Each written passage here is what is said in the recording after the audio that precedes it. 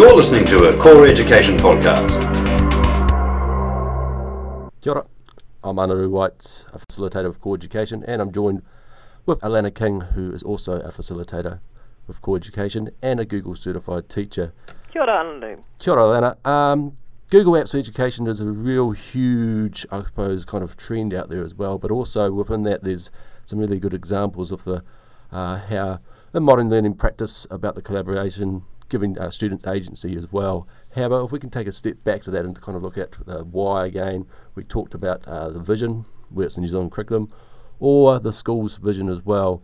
And with all this in mind and all the different apps that are out there for Google, I guess the big question is where would you start? And for me, I've kind of talked about and touched on the why, but we've sorted that out now. We've got Google Apps, but I'm a teacher, or I'm an educator.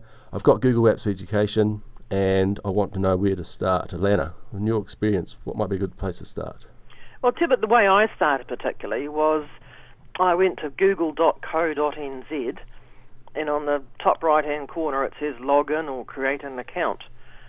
So I did that, and basically followed my nose, making sure that I wrote down my username and password so I didn't forget it. And then I just explored, basically, and the first thing I looked at was using Gmail, because it's cloud-based. I didn't have to worry about which computer I was on. I could always access my Gmail account. And Gmail, I mean, mail is so familiar to everybody. Mm-hmm. It's not something that people aren't familiar with. So I think that's a good place to start to get the hang of how things looks in Google. After that, I'd explore the basic suite of Google Apps, like people talk about Google Docs, or that's Google Drive, and the calendar. I think calendars are really useful in classrooms. How have you used calendars? I don't know. Yeah, the calendar, if you go back to talk about the collaboration, that shared part with your calendar, you can share calendars across the school with students and so on. So, for example, in a class situation, I might have a class calendar that is shared with all my students so they know specific times, such as when to bring their physical education gear, when they might have itinerant music lessons, or when there might be outside kind of events happening as well. So when they come to school, they're prepared, they've got access at home, anytime, anywhere, learning. They can see what the preparations for today, what work may be due, what they need to bring. Likewise, during the day, you can set up appointments if they want to check to see where another teacher is. They want to check where game is happening, and then all those calendars can be shared across the school as well. So it's not just within the class, it could be across the school, it could be between the students as well. And of course, with Google Apps, just that whole power of them, it can be shared wider as well, so outside, so perhaps even parents can come in and see what's happening as well. I've seen quite a few schools embed their Google Calendar on their website. So if you click on the homepage of the website, you can see what's coming up. I think that can be really powerful for parents to see what's happening in the school and when they should turn up and what needs happening.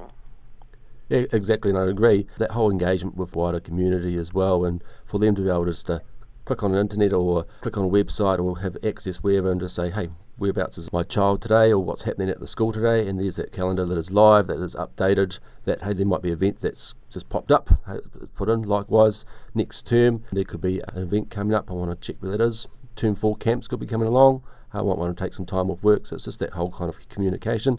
And it's efficiency as well, it's not having to rely on the email or phoning the school office to see where a date is, it's updated there as well. Now, Google Drive or Google Docs, I absolutely love Google Drive and Google Docs, and I know from my own practice I'm in there quite a bit, but in the classroom, I guess you talked about Google Docs, at its heart is just a word processor, and it's fine for that substitution, but the whole, I suppose, the power and to transform learning and then to empower our students as well, all the features of Google Docs as well, Alana. Yes, I think as a starters, I would probably just start writing in Docs and realise that it is a pretty good word processor on its own, yes, without all those features of things like Word that you don't know, I don't know, and I don't want to use really. Yep.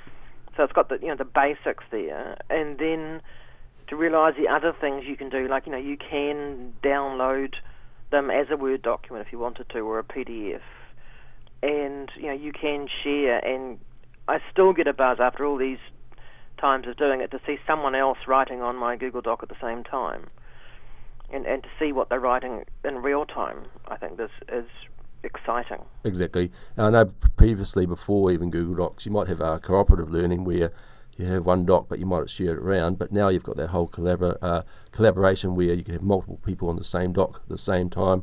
Likewise, if it's not in the classroom, it could be afterwards, after school. You've got that whole ubiquitous learning as well, being anywhere, any place, because things are on the cloud. You can just access it. And now with own devices being popular in class and even multiple devices in class, you don't need that same device. You just need to log on to your device. Your work's there. It's saved automatically as well. And we've talked about the revision history here. You can go back and check it as well. So there's definitely plenty of opportunities out there to use Google Apps for education.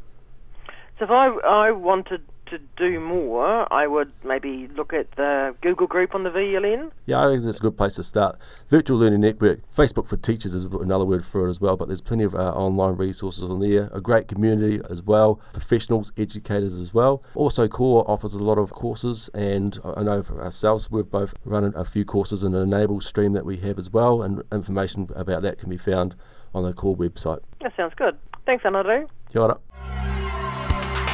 You have been listening to a Core Education podcast.